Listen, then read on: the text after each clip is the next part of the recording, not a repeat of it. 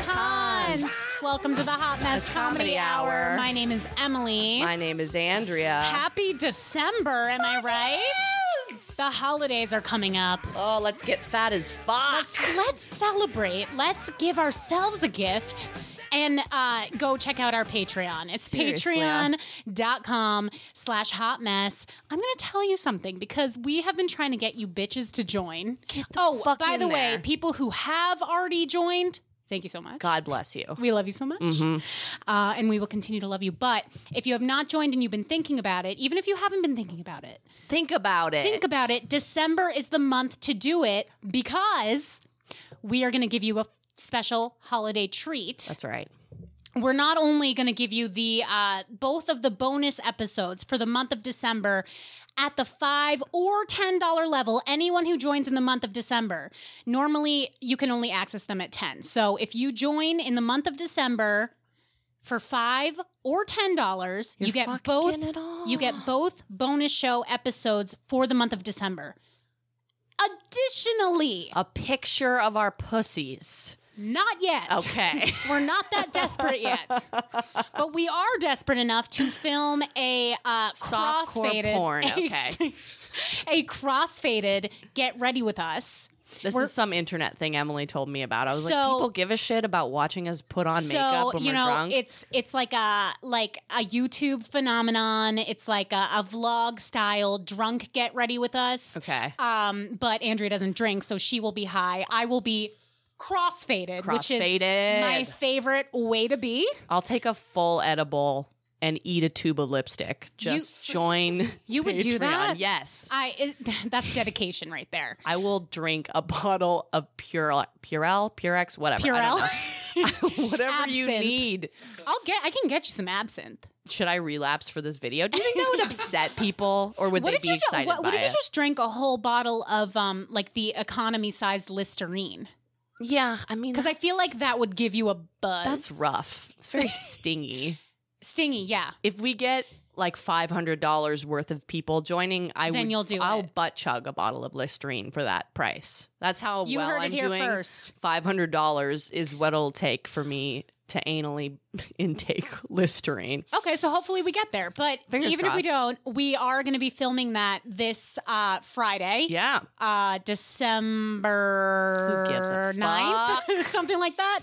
And then it'll be up shortly thereafter. Everyone who joins in the month of December will have access to that vlog. Both of our boyfriends will also be featured in some capacity in the video. And I know that you are a bunch of thirsty hoes. Yeah. And you want to stop calling my boyfriend gay. Okay. If there's one comment actually, about my incredibly feminine boyfriend, it's really inappropriate. I swear to God. I was on your Instagram the other day. Yes. As I am. Yeah. And I saw firsthand what you were talking about. And it's gruesome. Anytime what people write about you. I'm so happy. They're like, that fucking piece of tiny bullshit. Somebody can't love you the way I would love you. And I'm like, yeah, like, do they want? Is that their way of like trying to fuck? I guess so. Somebody said that he looked like a gay Woody Woodpecker. Yes. It's pretty rough stuff out there. Do they not think he's going to see it? It's just mean. He's not on Instagram. So yeah, it's patreon.com/hotmess. Once more, join in the month of December. Get both bonus show episodes for the month of December and our bonus Get Ready With Us crossfaded style vlog. Yes. Vlog, whatever the fuck. Blog. Call my boyfriend gay as long as you give me money. I don't care. You know, he isn't gay. I'll tell you that much, ladies. And now, joining us, that's my fucking great transition. Am I going to say gay, not gay? Is that how I introduce guests now? Yeah. I'm losing my fucking mind. Go for it. Welcome to the show, Shayne Smith. Sexuality undetermined. Yeah, and that's exactly the way I like to keep it. A mystery. Thank you for coming on the show. Has anyone ever made references to your sexuality on Instagram? All the time. Yeah? Constantly. Really? Literally all the time. Yeah, my sexuality is a big mystery. Okay. Which in itself is pretty gay. Yeah. Mysteries are inherently gay, right? Yeah, there's also Oscar Wilde's sexuality was a mystery too. You're just like, oh my God, let's solve it. You know what I mean? It's something, it's a little gay.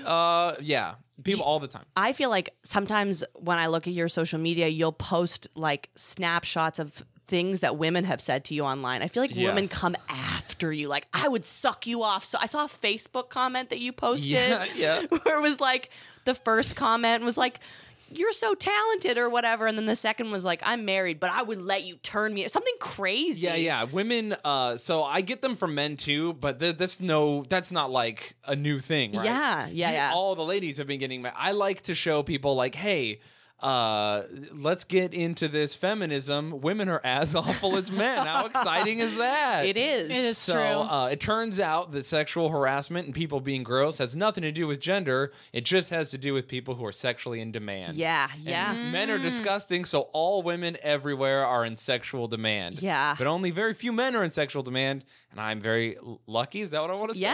Yeah. To be one of them. So I get random women who are like, here's a picture of my tits. Sorry, my baby's in it too. And you're just like, oh my God. Like sucking on one of the tits. It's literally a lady sent me, she was holding her baby and pulled a titty out. And she's like, couldn't get a babysitter. Here's my titty. Here's one.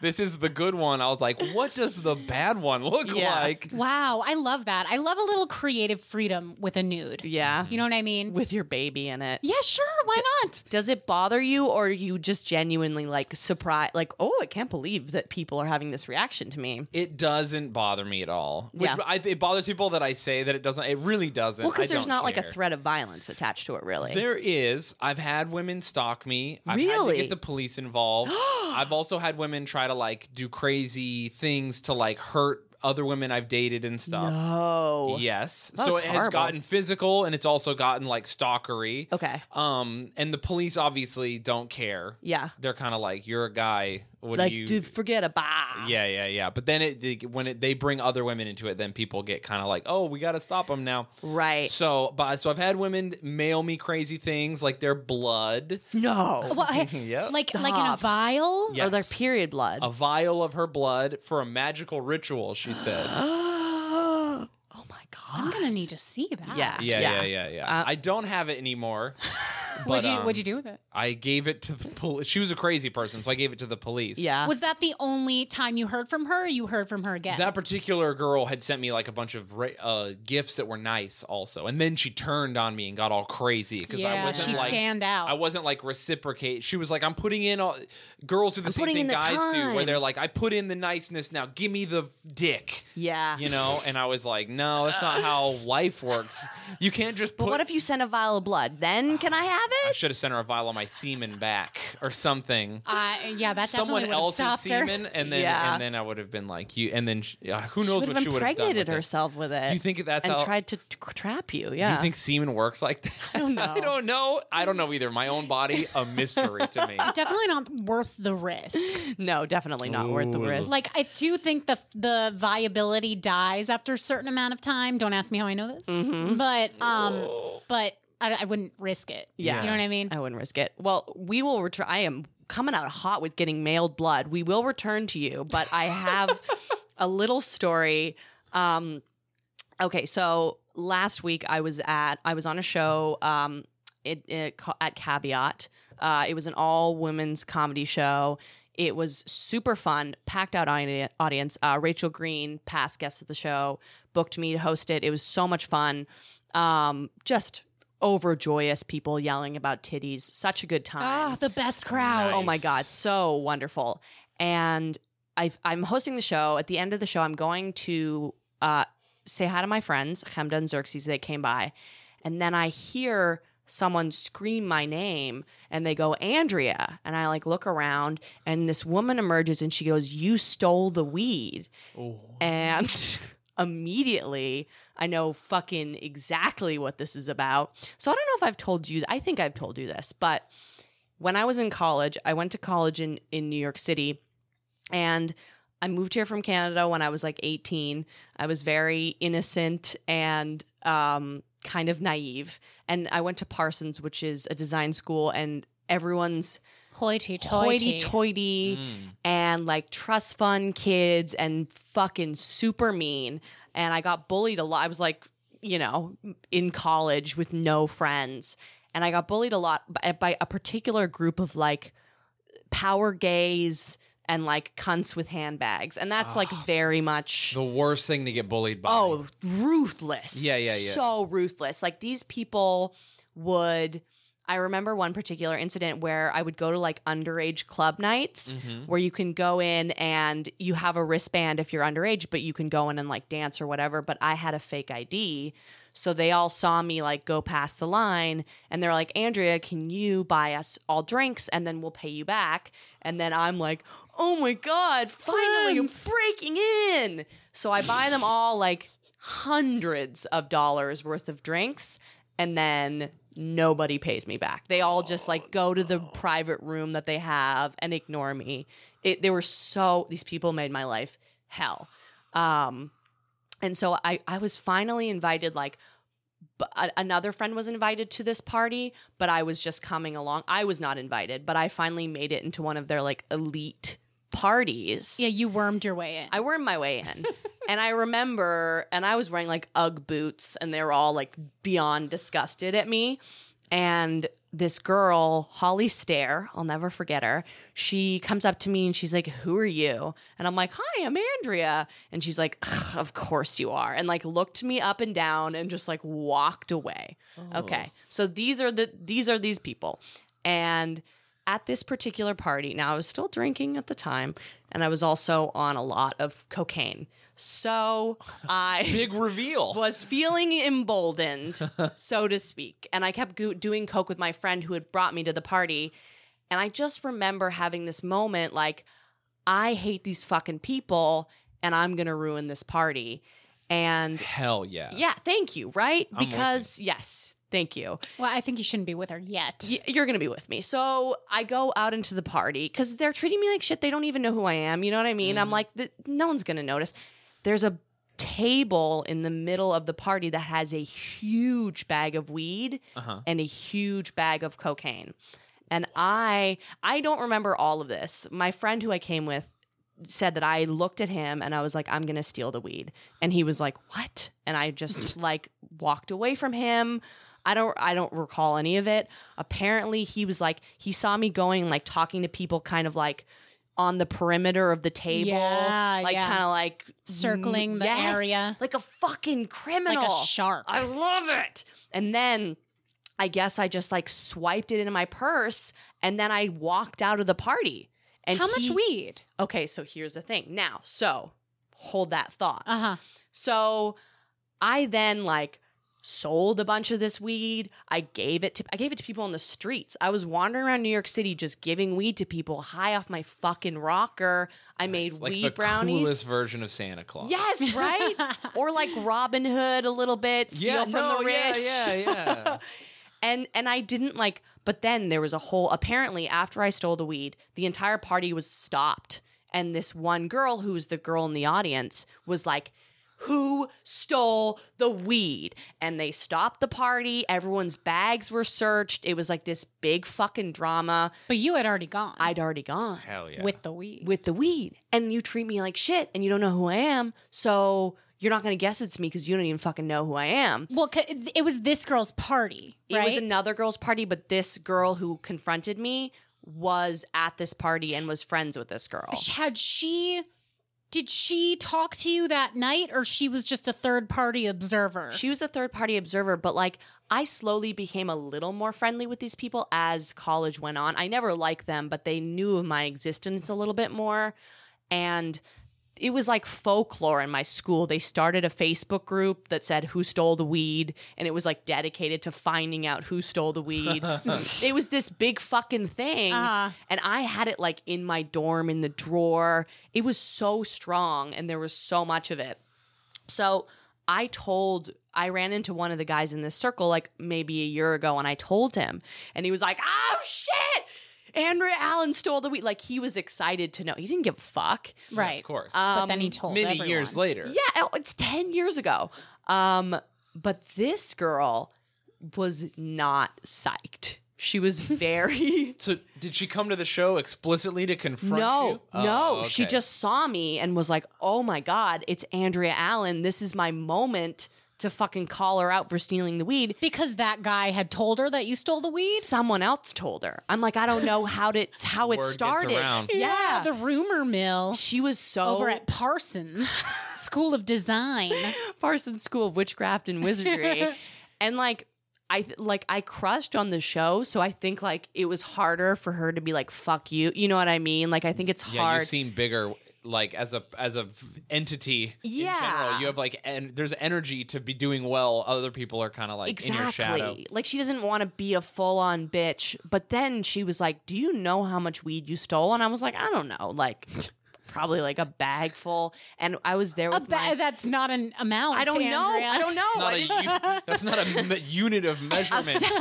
a satchel full. Maybe if it was grapes, like a bag of grapes. You know, like a Ziploc bag. Forget about. And my pothead friends were there, and she was explaining to them. She was like, "You don't know. She stole so much weed." And then she was showing them, like, with her hands, how big it was. And Xerxes, our, like, OG pothead friend who's from New York, was like, "Andrea, you stole 12 grand worth of weed." That rules. Hell yeah. So she was just like, "You stole the weed," and you were just like, "Yeah, yes. Okay. What do you want from me? I don't have it." Yeah, like she can't hold you to it. Also, it's illegal drugs. It's the perfect crime. Oh yeah, yeah.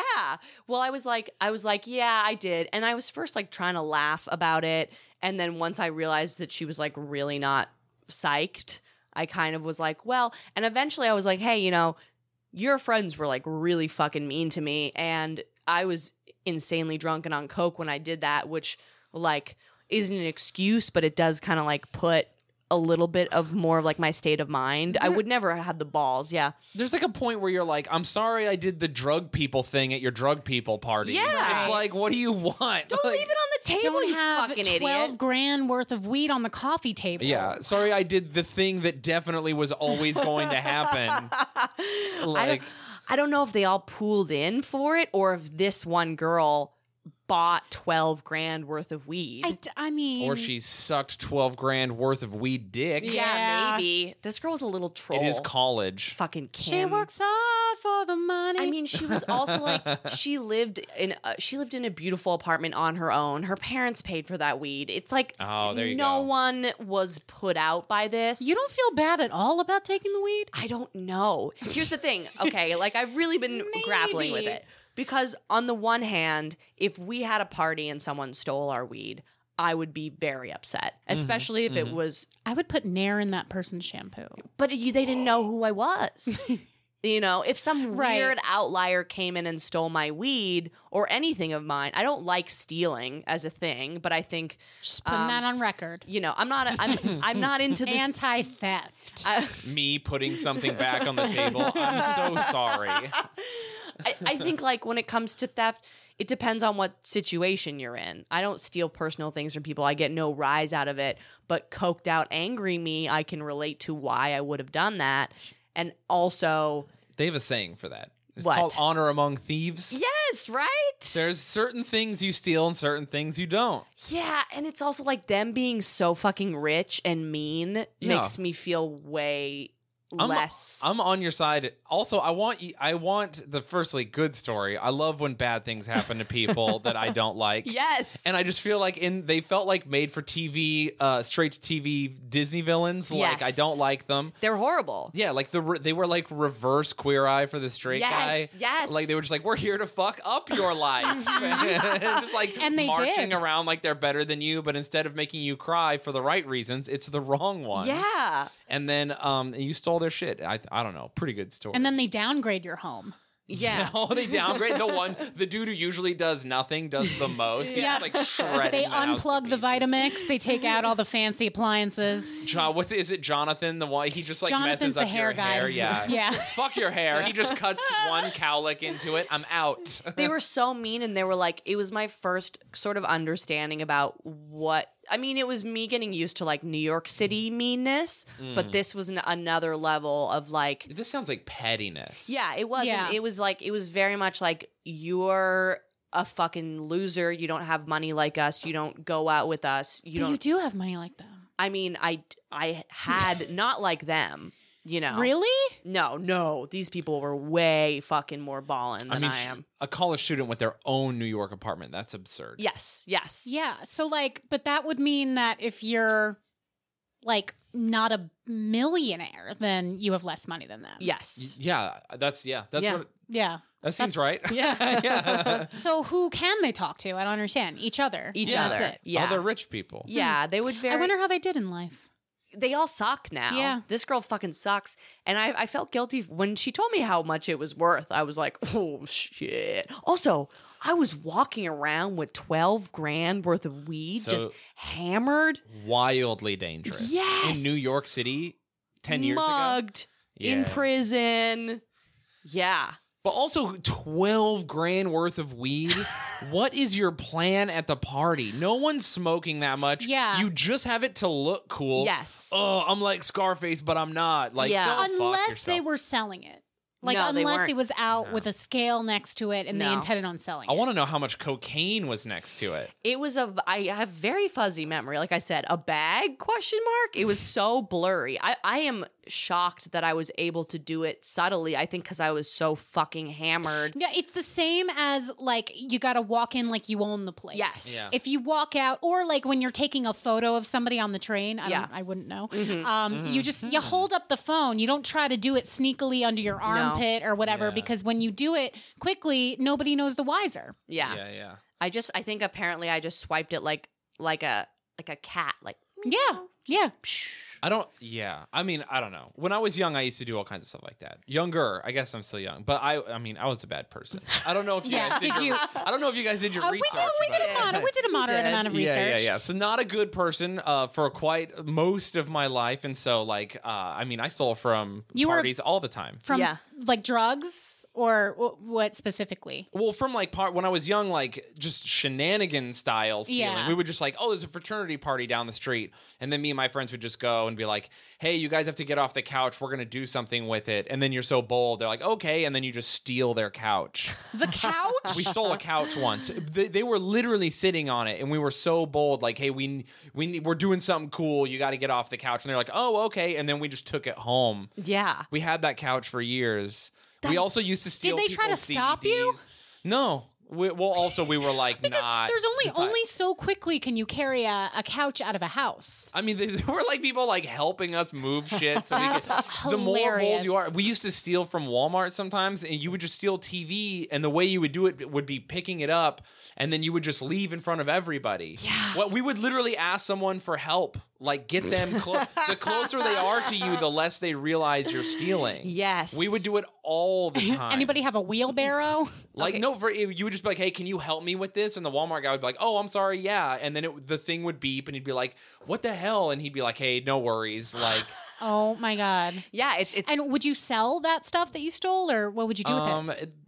this particular, we only did that once, but we didn't sell that one. We kept it. But we did, I used defense electronics quite often back in the day. Okay, so for a reference point, I met Shayne on a show in Williamsburg, and you came on stage and you told the wildest fucking story. I think it was about taking care of kids with like someone who was an ex-con, and excuse me if I'm butchering this, but it was like, not often does a comedian have a story where I like crank my head around like, what the fuck is going on? Yeah. And like I was already interested in what he was about because he has face tattoos. So already I'm like, there's got to be something.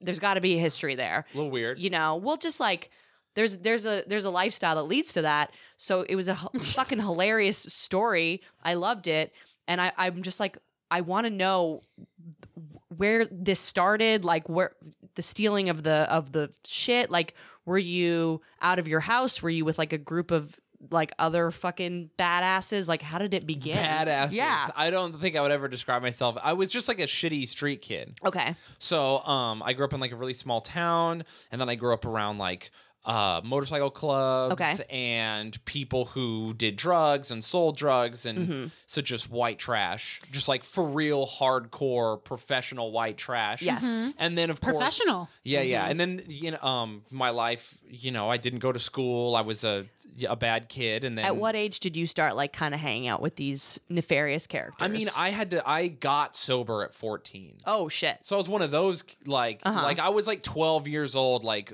living a full Adult. Like I'm fingering girls, I smoke cigarettes. You know what I mean? Like 12? Yeah. Damn. I'm like, have you ever? And I know we're in New York, so you see those kids. You see a kid on a skateboard, and you're like, that's a little man. yeah, it is. What the fuck? All Like, the time. Yeah, and so I was one of those. Yeah. I just like I don't even remember really being a kid. Really? And it kind of like, your worlds blend because you're young and you want to be old, but you're also like fucking Teenage Mutant Ninja Turtles are cool. yeah. So I'm like, I've kind of been trapped in that since, and that's Yeah. what therapy is trying to help me with. Yeah. But, so I've been, it was weird. So I was just like I remember smoking cigarettes when I was like 10. Really? Wow. Yeah, I was getting high when I was like in middle school. And where were your parents in all this? I mean, they were my dad, my biological father wasn't really around. Okay. My biological mother had several stepfathers in and out of the picture. Uh-huh. And then she dealt with addiction and mental health stuff. And so I had 4 brothers. Yeah. Or 3 brothers. There was 4 of us. And so we were just kind of like on our own Yeah. doing whatever. Yeah. So I didn't have I didn't like have rules. Yes. Or supervision. No, and then when the rules did come in, they were really weird and arbitrary. Like, I have a scar, but I have piercing scars, but one of them's really big and noticeable because my stepfather pinned me down and pulled my lip piercing out of my lip with Jesus pliers. Christ. Oh. And that was just like, I was a punk rock kid, but one day it was like, oh, you're not allowed to have that, and I was like, fuck off. But that rule wasn't in place, so there's no. Right. Sometimes it was like, hey, come home by this time, and sometimes it was like, I haven't seen you for a week. What have you been up to? Was that terrifying to not know what to expect at home? Yeah, of course. Yeah. I mean, you don't understand because that's all you know. Yeah. So at the time, I was like, I didn't realize that I was like. Under constant stress and stuff. But then looking back as an adult, you're like, oh my God. Oh, yeah. I mean, I think it's like, this is bringing up child molestation right away. But I one of the things I watched, the Michael Jackson documentaries. Here we go. And Oprah did like a like Q&A afterwards. Yeah. And both the guys were there. And both of them said that like when they're being molested as children, it was like upsetting, but they couldn't really like empathize for themselves. But when they became men and they had children of their own, seeing a kid and being an adult and understanding how like helpless and just unaware a kid is, your brain goes like, oh my God. Yeah. This like little creature has no fucking like chance. And once they're exposed to something like that, it does such damage, and they have sort of no say in it. Yeah. No, it's true. The trauma of my childhood didn't hit me until like literally this year. I'm 33 in 2 weeks or whatever. Wow. And it just hit me like February of this year. Uh-huh. I started going to therapy, and then all of a sudden it just like hit me like a Yeah. You hadn't been to truck. therapy before? no. What led to you getting sober at 14? What was that like? My family just all dealt with substance abuse. Yeah. Everyone I knew was into like, everything from just smoking weed all the time, which I despise, unless you're a functioning person. So I didn't like everyone whose weed was their identity, and then drinking and meth, heroin, so I really shouldn't even get credit for being sober, because it was more like, when really religious kids are like, fuck you, I drink and I smoke. Yeah. It was kind Yeah. of like, fuck you, I'm sober. Yeah. It really was. It was Yeah. an act of rebellion. Kind of, yeah. Or like to mitigate the damage that you saw happening. I'm sure you were like, look at how horrible this is. My sobriety, and it's funny, I earlier this year I matched with a girl on Tinder, and she's like, you're a comedian and you're sober, we should talk. And we were talking, And then she was talking about her sobriety, and I always forget that people who become sober are into like a lot of woo-woo stuff. Sure. Yep. Yeah. Which is great. Anything that works for you to have a better life. I'm so supportive. But my sobriety is like deeply rooted in hatred. And I would like it, and I have no problem with that, and I would like it to stay that way. So I told her, like, oh, I'm sober because I just fucking despise all this shit. Like, my sobriety's rooted in like revenge. Yes. And she was like, oh, we can never talk. Sorry. And unmatched me. I was like, damn. Whoops-a-daisy. Yeah, there is part of the sober community. I mean, I've gone in and out of programs, and one of the hardest things for me, and which I think is hard for a lot of people, is the God part of it, or the like relinquishing control to something else, and the vulnerability that is required for part of it. I'm like, no, I'm not gonna fucking expose myself. I've been trained not to. So yeah, that's tough. it is very, very difficult. So just so I have the timeline correctly. So you're out of the house, Okay. and as a 14-year-old, like kind of, or would you say you were like a crust punk kind of kid? No, What's a crust punk? A crust punk. Well, so I was kind of crusty. A crust punk is like a punk rock kids that kind of look homeless. Yeah. But they're Oh, not. so like actually crusty. Yeah, exactly. It's a literal term. Okay, Yeah, yeah. okay. And then, so I thought maybe like they like the crust off their sandwiches or some shit. You're so sweet. I was always more like into metal as a subgenre. Okay. And then, of course, I grew up around racists. So I grew up around, for real, not a joke, like white power people. Yeah, holy shit. And so, like my stepfather, like all of them. So I grew up around How many stepfathers? several, but there's one main one that's the bad one. Is that the lip piercing the abusive one? one? Yeah. Yeah. Was he abusive? He's physical. He's all of it. He's everything you can be. So that wasn't the only time. No, He was abusive. No, not at Like, all. He was horrific. Yeah. So, I mean, he's a murderer. He went to jail for murder. Really? Yeah. And so he Wow. was a very bad guy.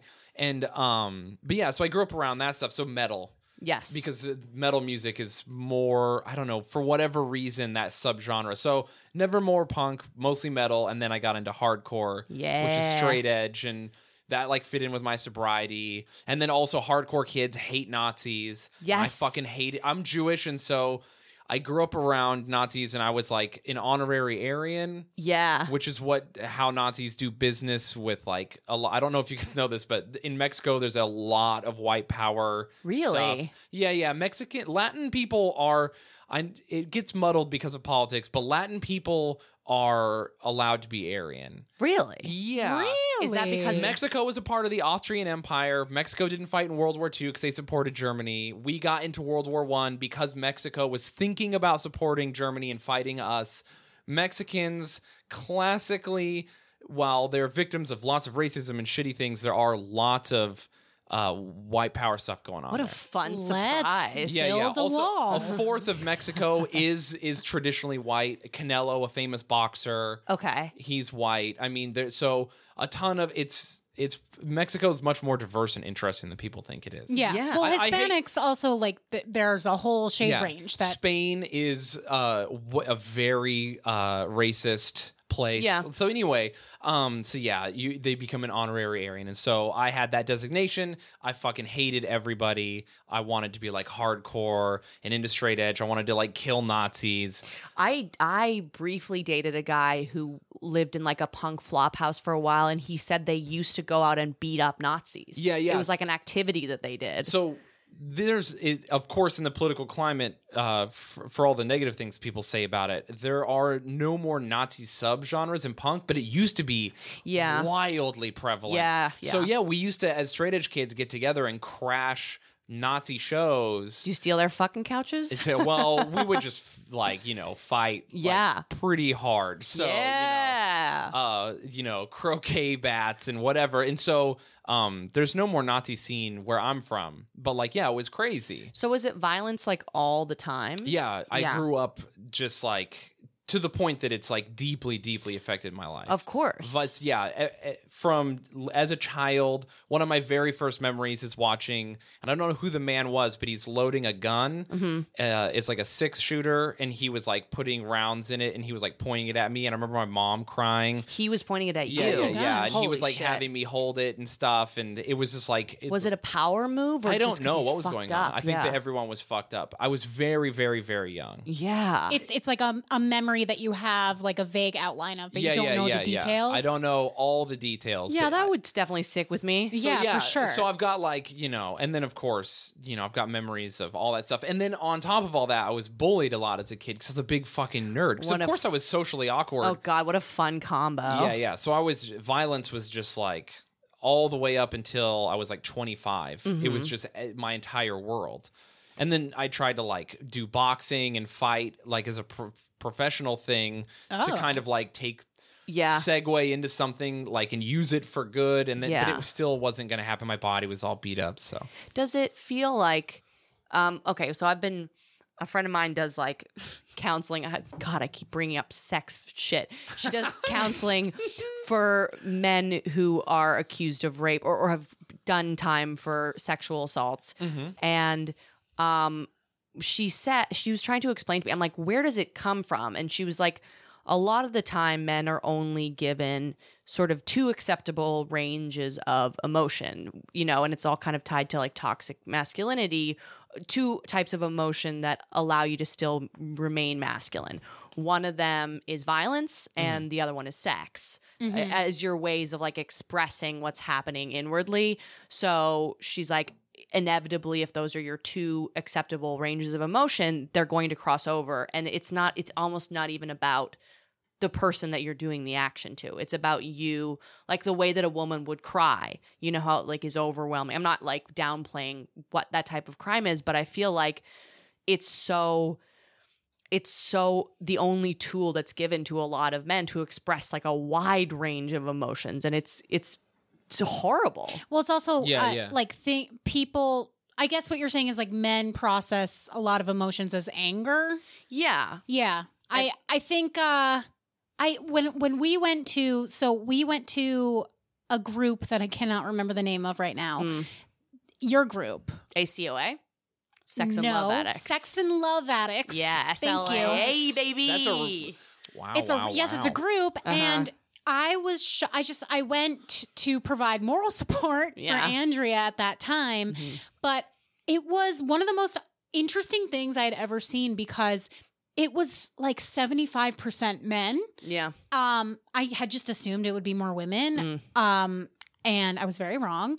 But one of the main things that they said was that they didn't know how to express any emotion other than having sex. And they didn't know how to assert masculinity and assert like their control over their lives without having lots of sex. And that was like a common theme. So. Yeah. Well, it was also like many of them were abused and had no outlet to discuss it. So a lot of them didn't become abusers, but their relationship with sex was like forever altered in a way that like it seemed like for a lot of people sex is like a way to gain intimacy, but for Sex and Love Addicts it's a way to kind of avoid it. It's a way to like do all the actions that would seem like you were getting intimacy, but really you're just kind of like checked out of it. Oh yeah, I relate to that 1,000,000%. Yeah. I mean it's similar. I would imagine it's similar. Any type of like traumatic thing kind of you start to build walls and like ways around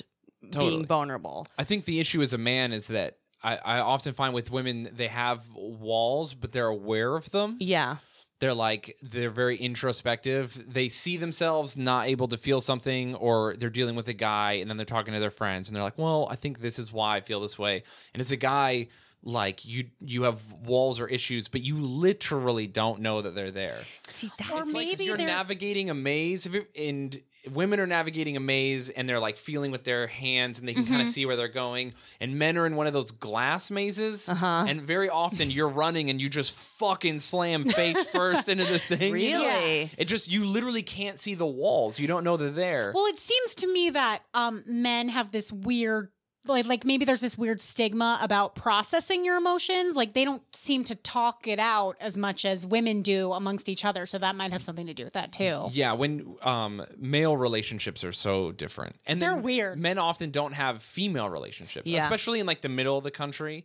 I found like people here are more close together and they're all having, but like I grew up, I didn't have a woman who was a friend of mine until my late 20s. Really? I was never best friends with a woman. I was never close with a woman I wasn't sleeping with until I was in my late 20s.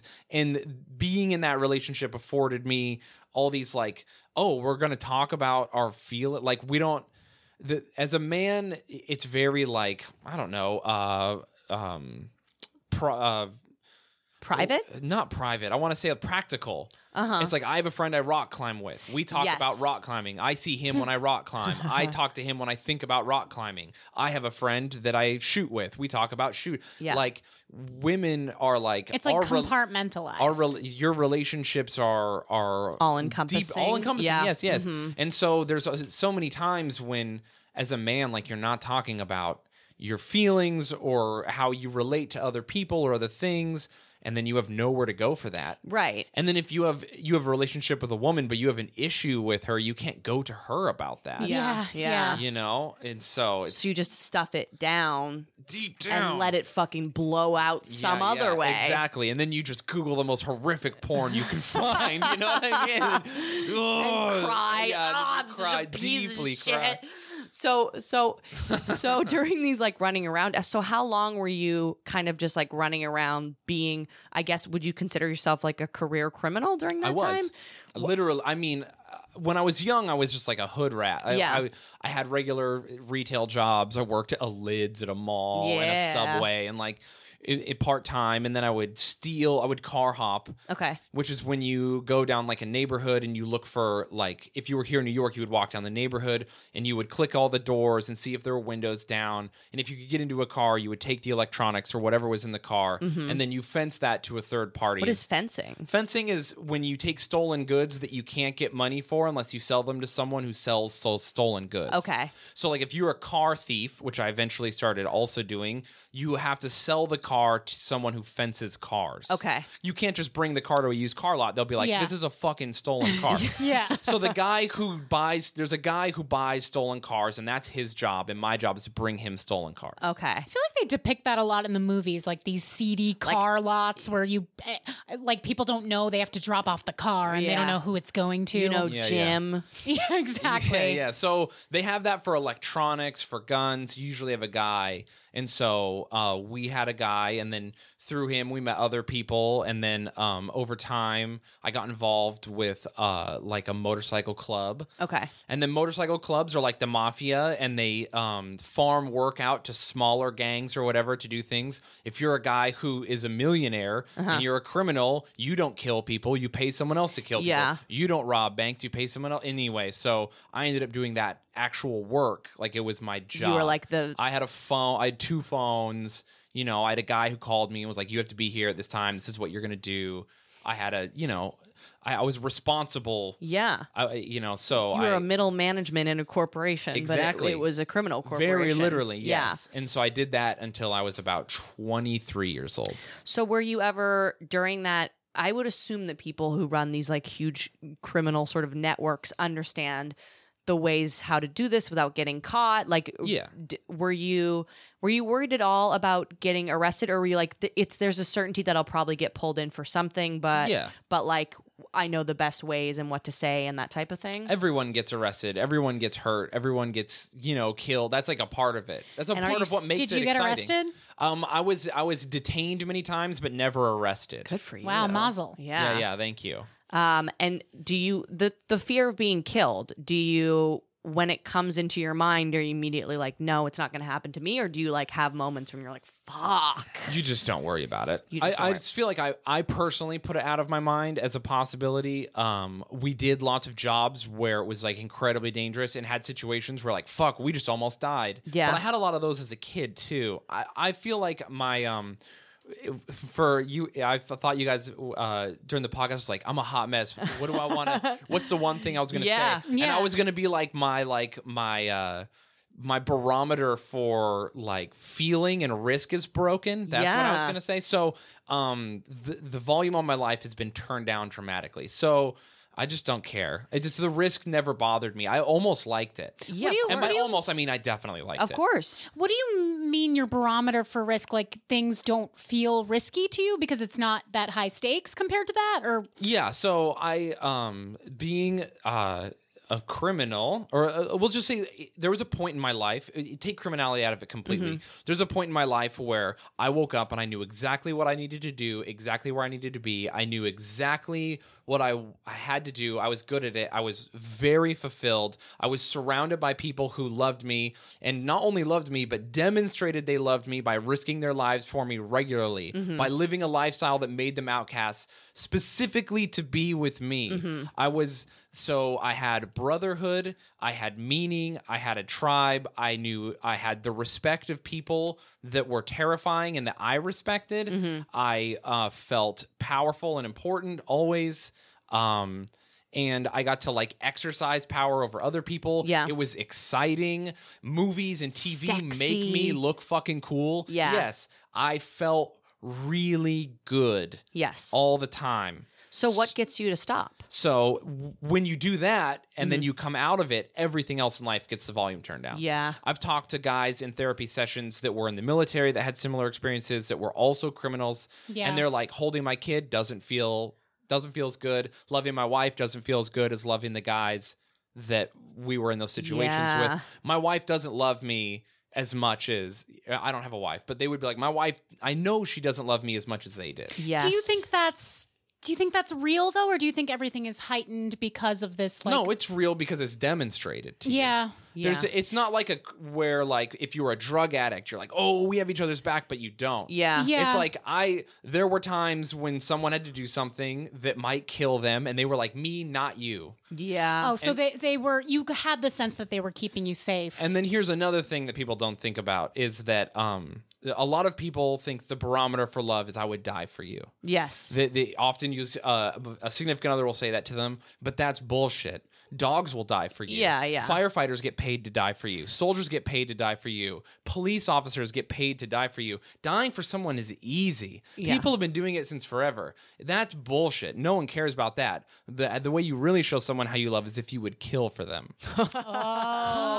Who would you hurt for someone you care about? Ooh. Right? Good question. So, would you do something truly bad to someone who didn't deserve it for someone that you cared about? Okay. Right. Is that That's an interesting question that's hard to answer, but just imagine looking at someone and knowing there's nothing they wouldn't do to someone else to make sure you were safe. Yeah, it's hard. Like all this whole lifestyle, this experience is so hard to relate to because I've never been in anything close to it. Right. But the design school didn't give you these feelings. I mean, the Parsons gangs were not as rabid. I was not. I mean, I was stealing $12K worth of weed, but Damn, I know, doing it. I was what I wouldn't have given. I was spicing it up in the own set of rules that I had. But I will say that like there is such judgment towards criminality, but people have no idea. Like what type of a family life it's almost always like a bad family life that puts you directly, like feeds you directly into this. Absolutely. Yeah. It's like you don't feel loved, you don't feel appreciated or seen or understood, especially as a child. That is the worst case scenario. Yeah. Then comes this perfect solution of all these people that will give you all of that. I don't think anyone, until they've been in that situation, can say I wouldn't take that offer. Well, no, and the biggest missing link here is protection. Like it sounds like you really didn't have any sense of protection at home. Oh, never. There was there's no fulfillment. There's no love. There's no protection. Everything is, It's abandoned. Definitely. It's like such abandonment out the gate. And then anything that you can do to try to mitigate that feeling of being abandoned, you will do, because it's like, that's the thing that you need the most as a kid. Of course. Yeah. Well, when and why did you step away from it? So, it's a dumb story, but my brother also was a part of this. And there was one time where a guy hit me with a snowball outside of an Arby's. And I was like, you've fucked up today. And I've always been really nerdy. Like, that's my favorite thing is I'll tell stories about being in a gang or whatever, and people will be like, "Oh, tight pants. He listens to My Chemical Romance. He's not a criminal." And it's like, I don't know what you think criminal. They're just people. Yeah. Right. Criminals are people from all walks of life. Right, Like right. if that cracks me up that people are like, "You look feminine, so there's no way you're a tough guy." Right, I think Yeah. they're picturing a human pit bull. Exactly. Yeah. It's funny because that's what's on TV. Yes. It's Yep. like you don't realize how stupid you are. That's why that's why it's always white people getting killed by serial killers, because they fucking think Oh they yeah. know better. Yeah. Especially handsome men. Yeah, Women yeah. are like, he would never. Exactly. That's why people are like, "You're not a criminal," and it's like, yeah, because no one's ever said that about a real criminal. No one's Yeah. on the news like, "Oh, the hitman lived next door, but he was so nice." Yes. Such a quiet man. Criminals are just regular ass Yeah. people. Yeah, it's a good point. So anyway, I just love that people are like, "You wore tight pants once." There's no way. Yeah. We're like, oh, you can't love My Chemical Romance or like have a sweepy bangs I mean, or yes. be in love with a girl. Some people Yeah. would say that loving My Chemical Romance is criminal. oh, okay. Who are Emily. those people? Are those you? This is Oh not my a popular opinion. I would say I'm not okay with that. Very nice. Thank you. I don't know any other songs. So wait, so what? So why did you? So I leave? left. I got hit with a snowball outside of in Arby's. Right. I'm like, you fucked You're up like, I'm today. gonna write in my live journal about this, you fucking yeah, prick. Yeah. So at the time I was very mad. I march into the Arby's with a couple of my friends. Those dudes are sitting around in Arby's not realizing they're about to get jumped. We start beating the shit out of these guys in line. I look over. My brother's a much larger guy than I am. He's my younger brother, but he's larger than me. He's annihilated. He's just like punching the absolute fuck out of this guy, just like pinned him down in the booth, and he's just hitting him in the face. I think the dude was unconscious. Does that hurt your hands? I mean, over time, you learn how to punch good. So he's just beating this guy, and I looked over, and there was like this family table, and there was like a family sitting at it, and the mom was like covering her child's face. They were horrified Rough. by the scene. And even though, as far as like things go, that's a funny story, in my opinion, I don't feel bad for doing that to those guys. Fucking don't hit random people with snowballs. Fuck you. But also, in that moment, I like zoomed out and had this weird clarity where I was seeing my brother and what he was doing, and I was looking at my brother and I was like, he's scary. Yeah. And then I was like, because I always saw myself, I play World of Warcraft, I'm a nerd. Yeah, like you know that your heart is in a good place, but then maybe you didn't see that other people view you as this thing. Well, I've always viewed myself as a nerd. That's why when people they'd say, you're a nerd, there's no way you're a criminal. I kind of get it, but also Sure. don't be stupid. So I was like, I'm a goofy guy. And then I was like, yeah, but I'm a goofy guy that hurts people for money. And then I was looking at my brother and I was over like, a snowball. Yeah. And then I realized my brother was like this guy. And so I kind of had this clarity and I was like, we got to get out. Yeah. And so then me and my brother kind of had this talk, and then we worked over time, both personally with our family and with the police. Yeah. The government, not really the police as much as the government. Do you like go in and say like, hey, I'm trying to get out, but I can tell you how things work and please don't arrest me? Is it like that type of thing? The police already very much know who you are. They probably speak to you on if you're a criminal who's doing legit criminal activity often over the course of time, the police know exactly who you are. You've probably been taken in, you've spoken to them, you have personal relationships with caseworkers and gang unit officers, even as you're in it. Yeah. So they're always ready for you to flip or for you to snitch or whatever. And they're always watching. With and arms so wide open. but we contacted the federal government. And the federal government has programs to help rehabilitate gang members. That's pretty cool. Yeah. And so and to the to I think who was president at this time? Was it Bush? No, it might have been. It doesn't matter. Anyway, the federal government did a good job and they helped us out. That's great. And then we didn't have to snitch, because if you snitch, that's how you die. Yeah. Also, I wouldn't want to anyway. I'm not mad at my friends. You just don't want to be in this. And objectively, what they're doing is bad, yes. Yeah. But I'm not. It's not my crusade to stop them. It's my job to take care of myself. And if my brother wants to come with, then yeah. Did you feel like worried about, well, who do I have now? Like, if I move myself out of this life, do I lose all these friendships? We did. Yeah. And since then, some of those people have come back around, and their lives are much better. And we kind of have a little group now, and we're friends, and we speak. and some of them live in other countries now for various reasons, and some of them live in our hometown still. And we, so we all came back around. But yeah, for a time, it was hard. I feel like, I mean, to go back to your point about things not feeling the same, like, heightened level, I think I've experienced this in, like, recovery from sex and love addiction, is that, like, there are certain types of very toxic people that will fucking get my blood going. Mm-hmm. And they excite me in a way. When I encounter a person like this, they excite me in a way that is unmatched. However, at a certain point, I had to, and Emily's watched me, like, slowly wean myself off of this. I have to be like, you can't get involved with someone with these many problems, as exciting and elusive and unavailable as they might seem. Uh-huh.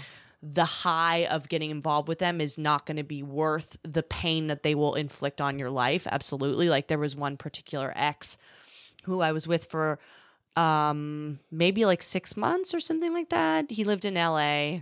Oh, drug dealer dad. Drug dealer dad. With the braid. confidence you said that way. Yeah. She was thrilled. But, like, I just... And you know what the best thing is about your involvement with these DDD? men? Drug dealer dad? Well, yes, with DDD specifically. Yeah. You try to turn it into a positive. Oh, yeah. And you convince yourself that it's a positive. Like, you're like, no, it's actually great that he's a drug dealer because he's an entrepreneur. And it's actually great that he's a dad because I don't want to have kids. So he already has a kid and I don't have to have kids. Damn. Do you know what I mean? Do you know what it is, though? What I learned about that in ACOA is that, like, I am seeing someone who is troubled and unable to give me love in very obvious ways, or stability, or intimacy, any of the things that, like, a strong relationship requires. Mm-hmm.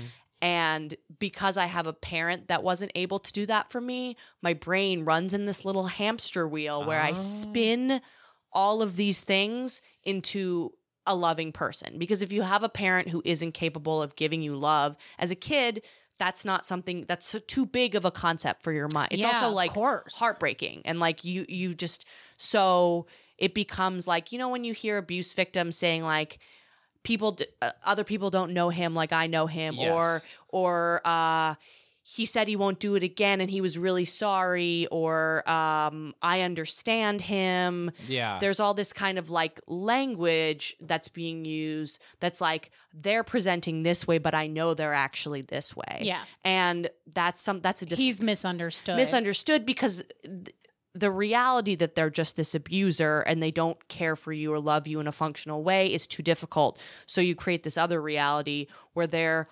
troubled. They really do love you, but they have these obstacles, but once they get over it, you're going to be together, because then it justifies, like, continuing being in the abuse. So, like, after I'm out of it, I'm like, how the fuck? But when I'm in it, I truly believe these things that I am telling myself. But it's almost like a burnout. Like, the last time I was with him, he was so exciting. And then when he started doing coke off of his kid's play table, there was just this moment of, like, this is undeniably bad. And then it became scary right away. And I was like, this is now scary. I can't be in these scary situations anymore. And I feel relief to be out of them, but I also do feel this weird emptiness sort of around things now. That's like, it's not bad. It's just strange. It's like if you justify your existence based on one point and then you move that point, then, like, you're kind of floating around, you know? Yeah. You feel like negative space, kind of. No, that makes sense. Yeah, that makes sense. What were those programs like for ex-gang members? Like, what did you actually have to? There's like and they're like not. I don't know how much I'm even allowed to say about it specifically, but so usually you have like a caseworker or parole officer type guy or lady, and she works with you, and they help you. Like, you have tattoos to help you figure out if you need to remove them, what you need to do, how much danger you're in based on where you need to go, what you need to do, how much danger people you're already involved with will be in if you leave. Like, there's a lot that, like, ramps up to going. And then to leave, you have to be honest with the people you're around too. So and you can't just go up and be like, putting in my 2 weeks, guys. Yeah. Sorry. Right. Like, no, we need things for. So, I also had, an experience with, hey, I'm gonna leave. Whatever you want from me, ask me it now. And then I left on good terms with the United States government and with the organization that I was Crushed it. involved with. Yeah.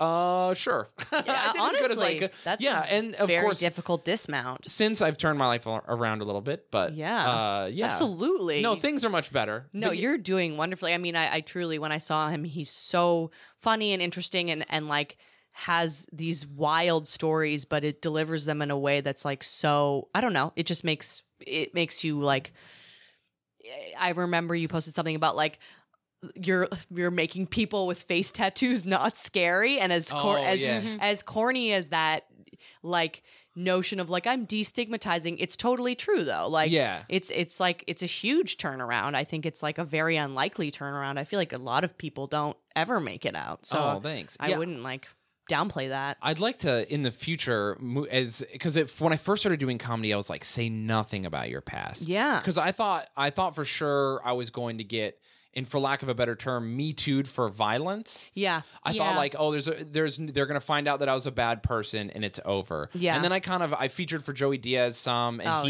he's a guy who's done a lot of wild shit. And then Joey Diaz has some stories. And then similar lives. And then as I progressed, I was like, oh yeah, I'm going to be fine. And so then people love a changed man. Yeah, and then people root for a changed man. Like there are whole movie genres like revolving around people turning their lives around. It feels scary though. Yeah, it does. I'm sure. And but yeah, now I'd like moving forward in the future as I do more things in comedy that have to do with I don't know if destigmatizing, but I'd like to humanize hey, firstly, I'd like to point we glorify criminals, but only rich criminals. Yeah. We glorify white collar rappers with lots of money. We glorify mobsters with money. We glorify I know white collar, but there's also when we lionize criminals in movies and TV, it's always rich, successful criminals, and then thugs are pieces of shit. Yeah, those are white trash meth dealers and fucking and then cocaine dealers, and we leave all these poor people at the bottom. And of course, there's a huge racist undertone to that. Yeah, it's racist and classist. Yeah, it totally is. It's almost more classist. And because we lionize rich rappers who are very clearly doing crime currently. Oh, yeah. But then we go on those same people who think they're great will go on the same card and shit on all these poor people. These pieces of trying shit. to make it who just aren't successful criminal. So I'd like to humanize criminals are people with families. Criminals are people who would probably like to not be doing crime. Yeah. Criminals are people who are trapped where they are. And former criminals are often treated very, very badly in society. And there's a whole thing with that too, where it's they're just regular people. Criminals play video games and have kids and love people. Of course. And have hobbies and want to live lives. It feels like this mark is on you that you've done violent things. It's kind of like the way people treat mentally ill people. Specifically, my friend John F. O'Donnell is bipolar, and I've been talking to him about bipolar people and schizophrenics, the people that have the more major diagnoses that they're gonna have to struggle with their whole life. There's this idea that schizophrenics, a very small percentage of them can be violent. Usually they come from violent situations or they're having hallucinations. And so you hear that word and immediately nope, get that away from me. It's a threat to me. Yeah. I don't want to be near it. The drug dealer dad, I remember he told me he has schizotypal personality disorder, which is that's a mouthful. Is that a self-diagnosis? He was diagnosed when he was a kid. Okay. And he was not, I remember he was I think he was trying to share it with me. And he was emotionally pretty a hardened person, but he was yeah, when I was a kid, I got this diagnosis, and then he explained the symptoms to me, and I was oh, you totally have this. There was very specific ones.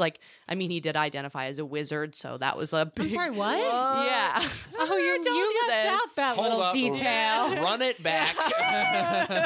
What? I never told you this because I knew you'd be Andrea, come on, a dad, a drug dealer, and a wizard. Yeah, I didn't realize That's a wizard. too many things. Yes. And wizard is probably the most acceptable out of all of them. How do you identify as a wizard? You just say you're a wizard. I mean, He thought he could do magic. Hold on. He was okay. He was he's very into like crystals, crystals and numerology and horoscopes. So he was up to wizard stuff. Yes, he was up to wizard stuff, and I don't like fuck with any of that stuff. But I when someone's into it, I'm like, I don't know, have your fucking fun. I don't care.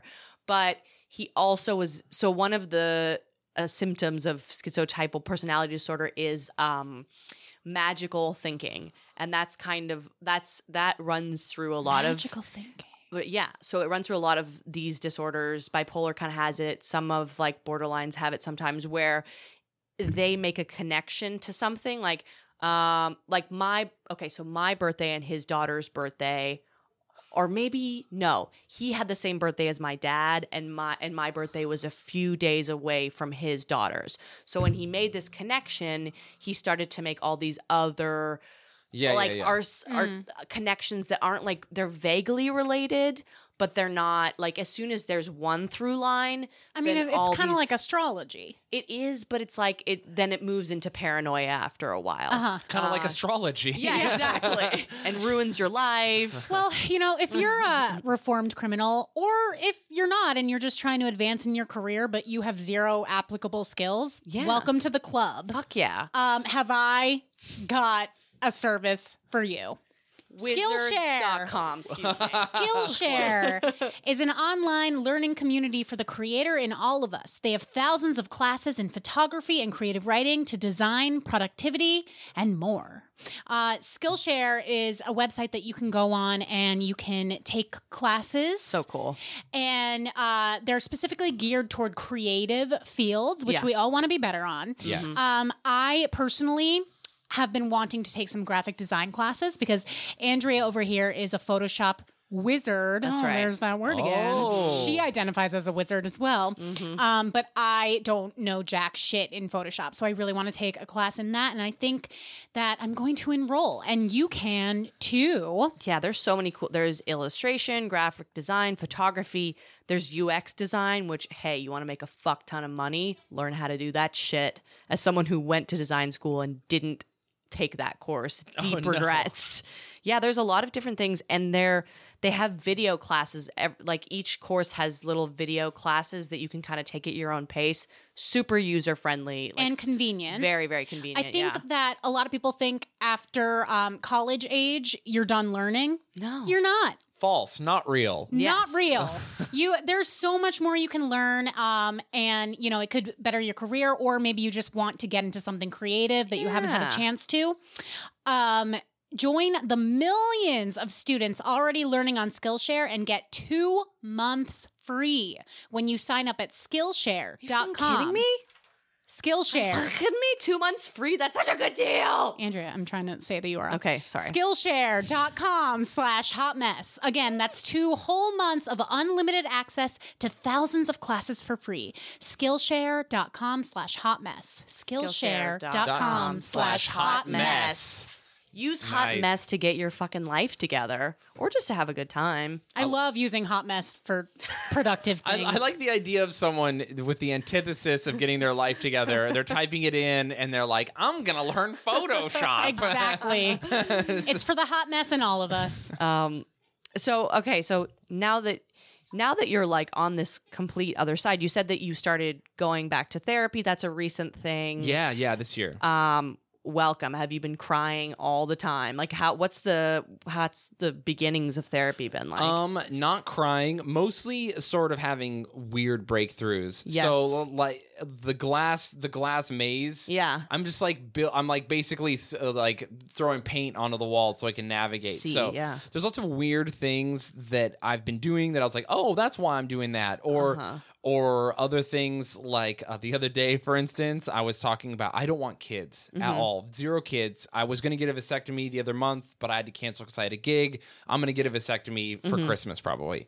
So happy holidays. Thank you so much. So I'm trying. I don't want kids, but as I was discussing not having kids, and it's like this terrifying, horrific experience. I don't want anything to do with it. And then someone was like, what if And then we were talking, and we kind of figured out that, like, there's a part of me that's like, oh, if I had a kid, but it was just me and there was no woman involved, I think I could be a good dad. Really? And then I was like, oh, I don't want my kids to have a mom. Yeah. Yeah, Because you my feel like your mom failed you. Yeah. So then I was like, oh, I'm like terrified of sharing a kid with a woman because I don't think women can raise kids. Yeah, because you have the example. Exactly. And so then I had my childhood is a long history of me being very horrifically betrayed by women in various awful, not podcast appropriate ways. And so I was just like, damn. You can say whatever you want. I mean, I could, but it was really bad. So then I was like, that was a realization to me that I was like, oh, this is kind of a part of that. And I still don't want to have kids, but it helped me understand that part of myself more. And so other weird things like I'm a big dummy and I grew up poor, very as poor gets, obviously. And so like there was a thing where I was like, I have a charger near my bed, and it's a regular phone charger. But I have to plug my phone in, and then if I want to go look at my phone, I have to like get up and go look at it. And my therapist was like, "You have a successful career. Buy a 10-foot phone cable, you fucking idiot." Yeah. And then I was like, "Oh, I guess I can have nice things if I want." And she's like, "Yeah, how many things in your life are you just enduring instead of fixing?" Yeah. And then there's a lot of me just like enduring physical pain, physical discomfort, emotional discomfort. And so then I started being like, oh, I don't have to be friends with this person. They fucking suck. Yeah. Get out of here. Oh, boundaries, welcome. Yeah. No. Yes. And so like I wasn't maintaining boundaries with myself. I wasn't taking care of myself. And therapy has helped me kind of be like, hey, you know, you deserve to be happy. You could just have a phone cable. You know, if you You could have a long phone cable. Yeah. It's just like, so things like that. Like, hey, you know, you don't have to watch the ads on Hulu if you don't want to. But like weird, it seems really small, but like it's increased the quality of my life and made me realize that I love myself and like all this other weird stuff like that. Mostly self-love. Of course, that's so hard to build. Not a lot of crying as much as just feeling stupid. Well, I mean, I don't mean to interrupt, but No, like not go in a ahead. bad. I don't want to say like I feel stupid, like oh I hate myself, but just like I'm a comic. yeah. I'm good at it. I like to think I'm very self-aware. I love hanging out with other comics. My favorite part of comedy is being friends with comics because they're self-aware. They're always funny.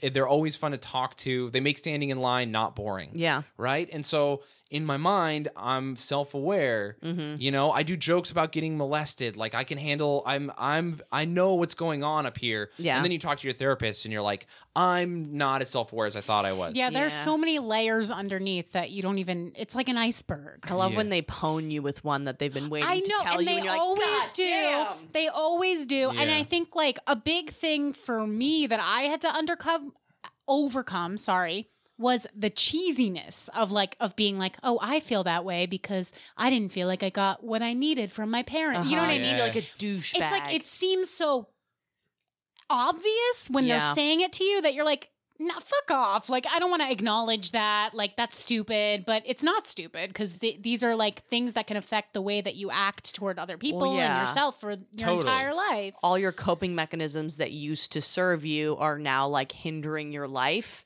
but it takes like an impartial third party to be like, okay, the phone charger, come on, what are we doing here? Yeah, exactly. Just like just don't be inconvenienced. You deserve. Yeah. Convenience. Yeah, a little bit. And then yeah, so that's wild. And then also I feel like I've become more I thought I was hyper confident. I've always been a person who does whatever they want, literally whatever they want. Yeah, you know, stealing TVs and exactly. shit. So I mean, like I tattooed my face. I don't care what people think of me. I don't. Society is whatever. Yeah. And I'm, and of course I'm a person who thinks there should be rules and kindness and politeness all have a place. But like, so I do what I want, and I always thought I was very confident, and then I realized that my confidence was sort of based in this weird sort of it wasn't real. It's a front. Little false self action going on. It was more boldness than confidence. Yeah. It wasn't so confidence is like a quiet comfort. Yeah. Yes, yeah. Boldness is sort of like I was always on the attack. Now I feel like I'm not attacking or defending. I'm just like, this is me and it's how I am and I do what I want, and however that affects you, that's yours to deal with. Yeah. And it feels it literally is like I'm so much more stress free. It's amazing. That's great. It's incredible. Yeah, it really is. I mean, especially, I mean, I don't know. I wear like big fur and like outfits and stuff on stage. And, there's kind of this like brassiness to me, perhaps you would say, which I think is kind of like my defense. And then my friend David Spector was like, the minute I started talking to you, I knew you were a fucking pussy, and all of that was just like this, like, I'm this bad bitch. I mean, is that a joie de vivre? Is that what it is? I mean, it's true though. I think when you're young, you do think that if I'm loud and if I don't give a fuck, if I go out of my way and like be bold and do loud things, then I'm gonna come off super confident, and that can carry into your adult life. Yeah, I was always the same way. I had very low self-esteem when I was growing up, but I was always very loud. I asked a dude to the prom and he said no. Like I just too. Yeah, like I was just said never no to me too. I was never like, I had so much, I used to call it unfounded confidence. Like chutzpah. Yeah, because nobody thought I was hot, but I used to walk around like I was the hottest shit on the planet, right? Ditto. And I didn't realize until recently that that's not confidence. No. At all. Like I think now I'm way more confident in that, like I know I can know deep down that I feel good about myself. I don't need to be like shouting it from the rooftops. Yeah. It's not an attack or a defense. It's like a state of being. Exactly. Yeah. Namaste. And I was like the exact same way but almost where it's just like I wasn't faking, but it was just like bold. I didn't realize the difference between boldness and confidence. Yeah, confidence is like you sit with it. Like you when you meet someone who's confident, you're always like, damn. It shakes you to the core. Yeah, it's really fucking cool. I don't know if it's and it may be lame to say, but I think confidence is more stoic. Yeah, I agree. There's a stoicism to confidence where it's kind of like, whereas other things are, people like come to you because you have this sort of like self-assuredness. Yeah. And like, one of the ways that like I thrash out when I'm feeling not confident or threatened is I get in like fights with people. Not big fights, but like I get in these confrontations. Yeah, like it's like and it's become too obvious of a pattern for me to ignore at this point. But I feel like you haven't had a good fight with someone in a while. Yeah, it has been a while. I'm proud of you. Thank you. Nice. I mean, I lost a friend this summer, but that was more me putting up boundaries with someone that I was like kind of enabling. Oh, okay. Yeah. I thought you lost. I thought you were saying friend died this summer. Still doing pretty good though. I was like, damn. No. She got cut from the roster for personal reasons. Draft season is rough. It's cool. Yeah. Sometimes you love people, but you got to lose a good one. You got to trade. I did that too. Yeah, it's hard. It's a really hard one. It feels so like now you are no longer able to be in my elite squad. Like it feels judgmental, but it's not. It's just like a just keeping yourself safe type thing. But I guess more so like a friend of mine moved back from DC recently. He's a comedian and he started in New York, so he's kind of reacquainting himself with the New York scene. And he's asking me about people, and every person I'm like, this fucking blah blah, like not like mean, but just like sort of having my own opinion about, they did this and that pissed me off in Your this 2 way. cents. Yeah, like I'm very, very I think you hold grudges. I hold grudges. I think like if somebody wrongs you, then you'll hold on to it literally forever. Forever, yeah. And it's like this, I don't even know. It shouldn't even bother me. You know what I mean? Like a confident person would just be like, oh, that sucks that they did that, but it doesn't have anything to do with me. But like when someone wrongs me in a very specific way, it's this like, I'm going to make them pay. And it's really savage. Yeah. But I relate to that. Yeah. I have a thing where I found that I was never like a reactionary person. Yeah. Even when I was like sketchy, if someone would do something to me, I wasn't the guy that's going to show up to your house and beat the shit out of you right away. I would just wait. Yeah. And I don't like hold on to bad feelings, but I have like a little list. Yes. And if you're on it, I'm just like, I'll be very patient. And it's not about getting revenge. It's just about you paying your due. Yes. It's like, you got to pay. And eventually you will. And you got to pay for entry. Yeah. We have to wrap up the show, but you've been a delight. Oh, thank you Where so much. can people find you and follow you? Oh, they can find me on Instagram and Twitter. Sexually at harass him, ladies. Yeah, please come at feel me. free. We didn't even get to the blood vial, but maybe another day. Yeah, maybe another. I'm happy to come back and give you Yeah. guys an Yeah, I would update. love that. Woman is not allowed to speak to me anymore, though, so we're gonna have to get a new blood vial lady in here. You're taking applications. Come out of the woodwork. Where can people find your new special? The new special will come out on Dry Bar, but I think it'll be online too. My old special is on YouTube for free right now. Yes. So if you Ooh. just Google Shayne Smith, you'll find it probably. Beautiful. Shayne Smith. Yep. Beautiful. And what's the podcast called? It's called the I have a podcast called Cowboy Boys. Cowboy Boys. Yes. Which I will say this is the most genuine conversation I've had on a podcast in a while. Oh, wow. My podcast is Silly Town It's- USA. It's so I mean, silly, but it's so fun. You need a little bit of that in your life. Yeah, though. So I after do. you listen to this and you're crying, rehabilitate yourself with Yeah. some Cowboy Boys. Cowboy Boys. Cowboy Boys. And if you would like more Hot Mess, Yes. which I know you do, Get in here. you can follow us on Instagram, Hot Mess Comedy Hour, or on Twitter, Hot Mess Podcast.